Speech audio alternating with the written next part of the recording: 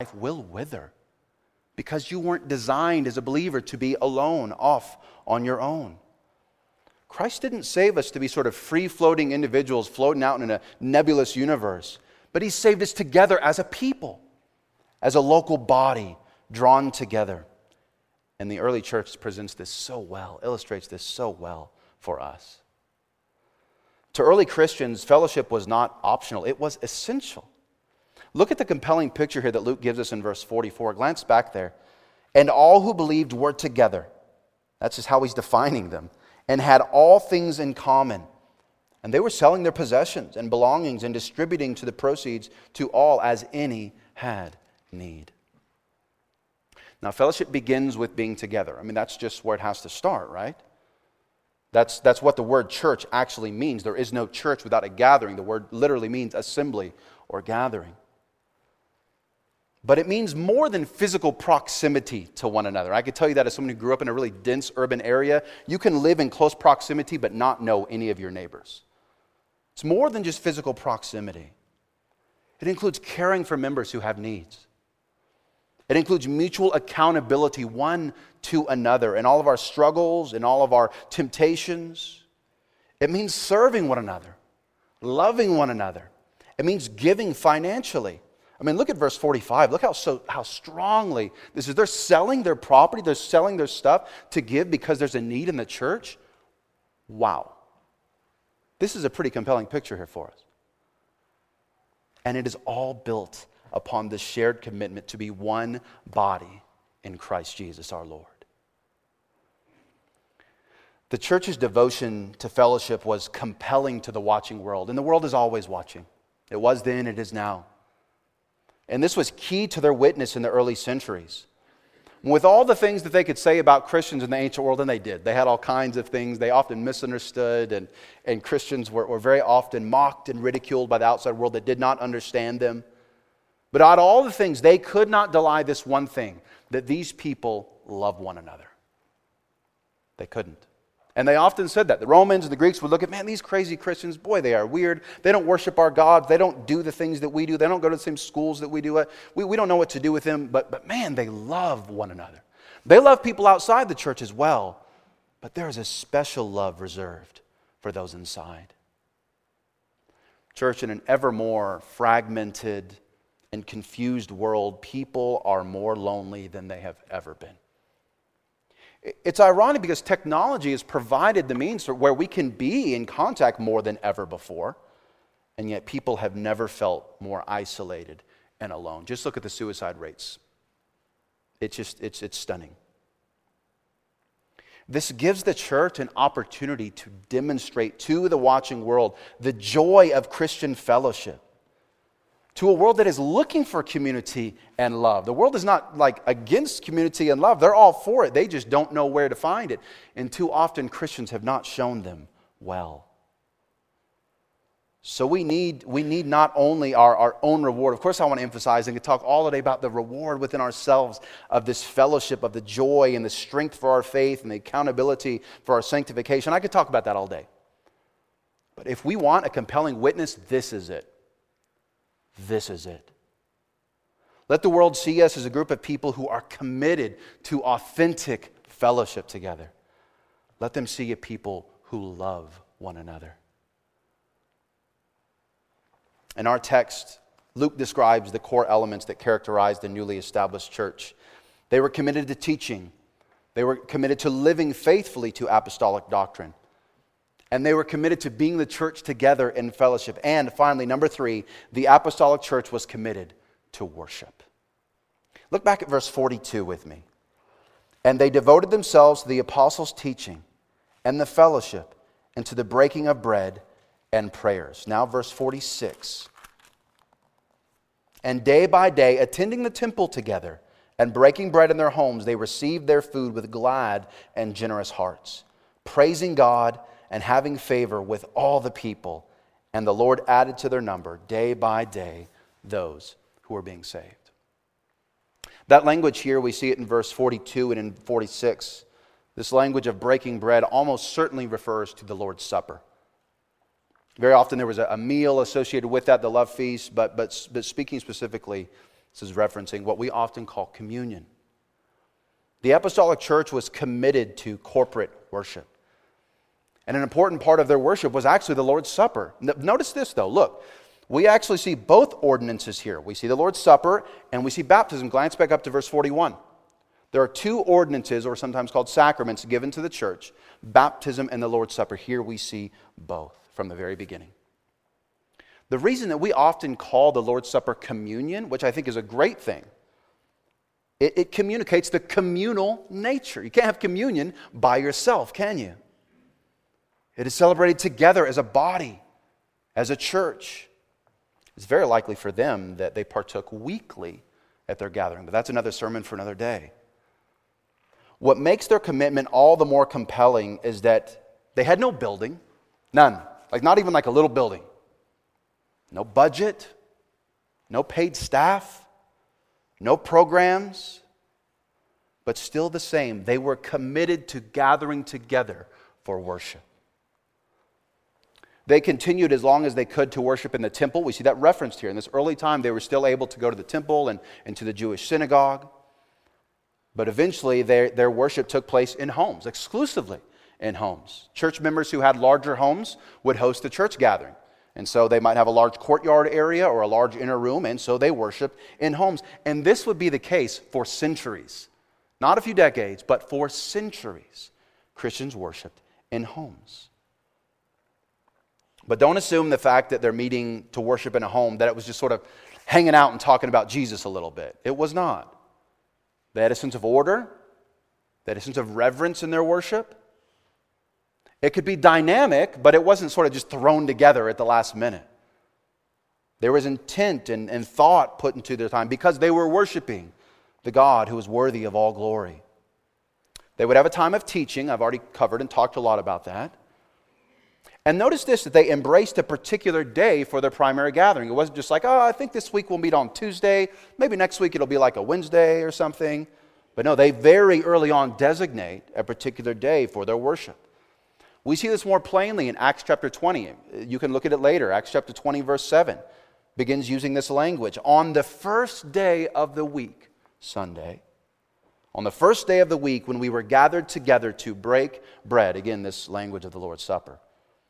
And we have many other sources, early sources, that would corroborate and ultimately help explain and unpack their move to focus on Sunday for corporate worship. And it wasn't just an easy day. Sunday was not like a day off. There was no holiday. It was still a work day for people, so very often they would worship very early in the morning so that everyone could then go to work for the rest of the day.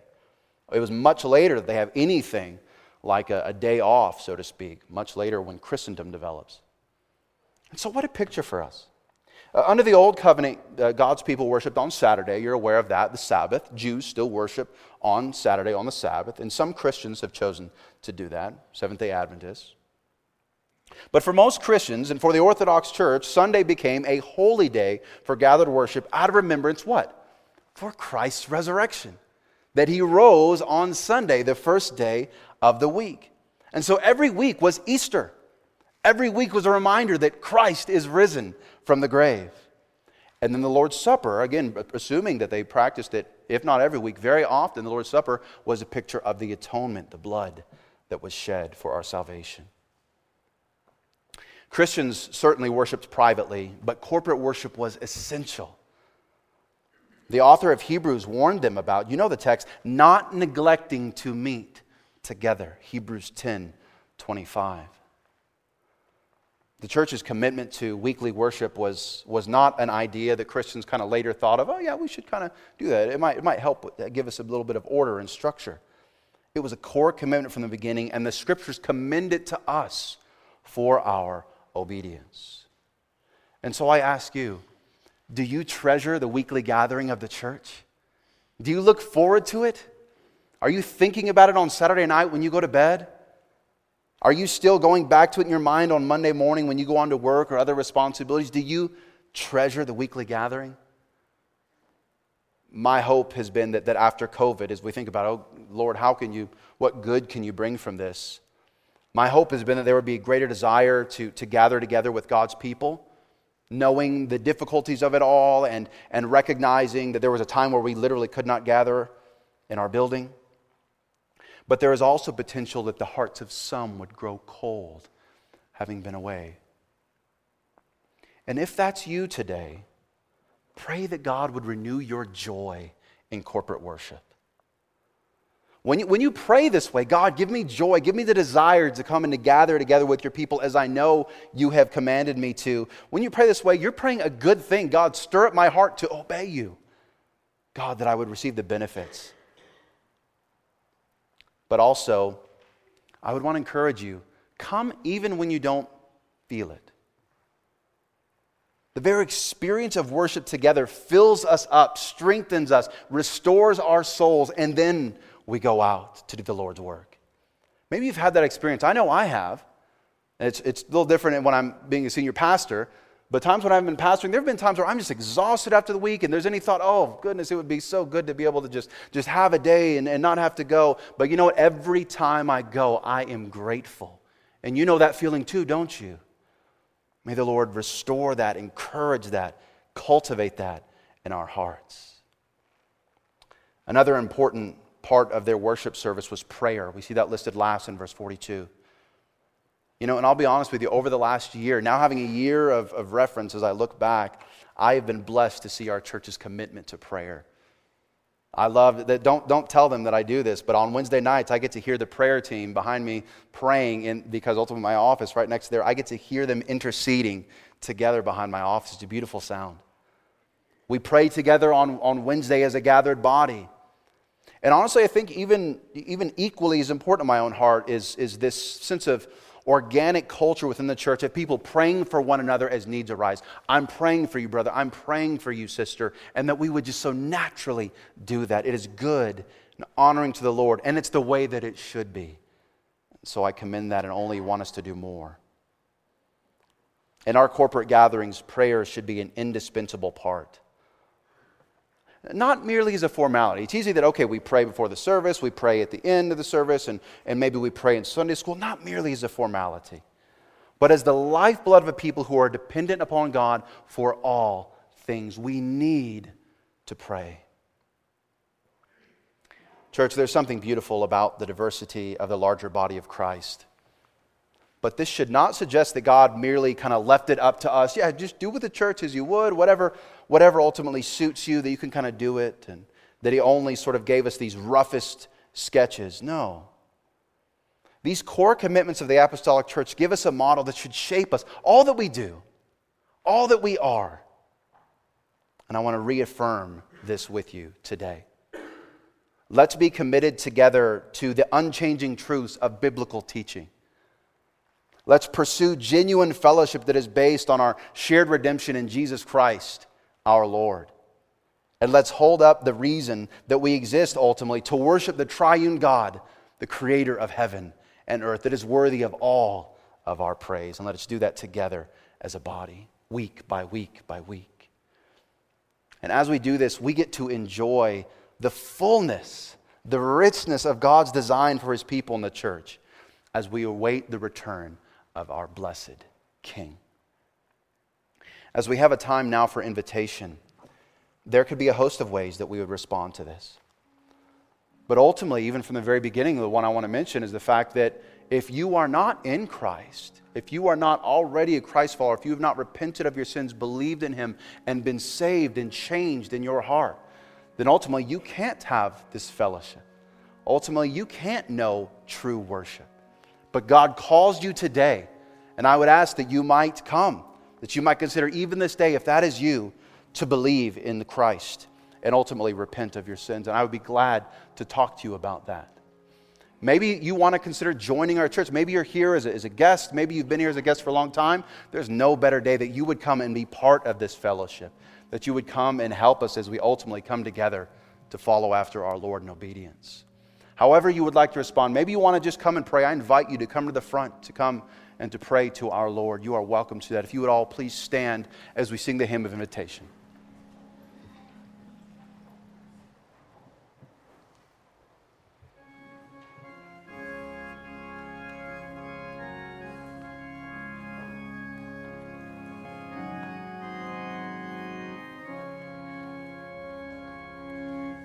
I have decided follow Jesus. I have decided.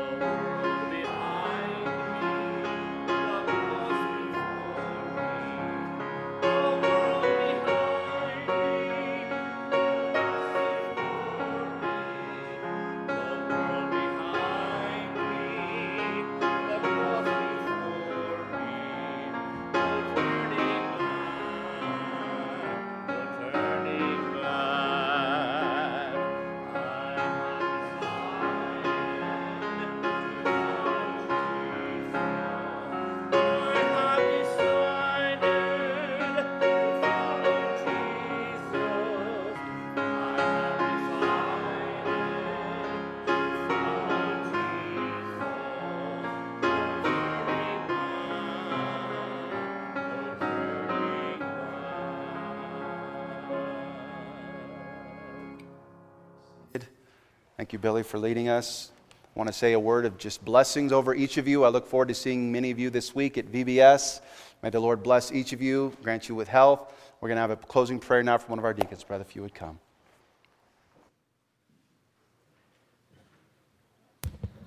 Let us pray. Well, Father, we're thankful for this message this morning, Lord. And as we think about it and we grow and build our relationship with you, Lord, we just pray that in turn it would build the church, our church here in Starnes Cove. And Lord, we just ask a blessing on that as it grows, Lord, not only for our church, but for the churches in our community, our state, our country, the whole world, Lord, that as individuals grow and build their relationship with you, Lord, that it builds your kingdom stronger, and then we go and share the word with others. So, Lord, we just pray for a special blessing as we leave here, Lord. Keep this message close to our heart and on the forefronts of our mind as we have the opportunity to share this week and be disciples. And Lord, now I just pray a special blessing on Vacation Bible School, everyone that'll be here, from the youngest to the oldest, to the learners, to the people that have served, Lord, that you would just be glorified. It would be all about you, Lord, for everything that we do this week. We thank you and we love you. In Christ's name, amen.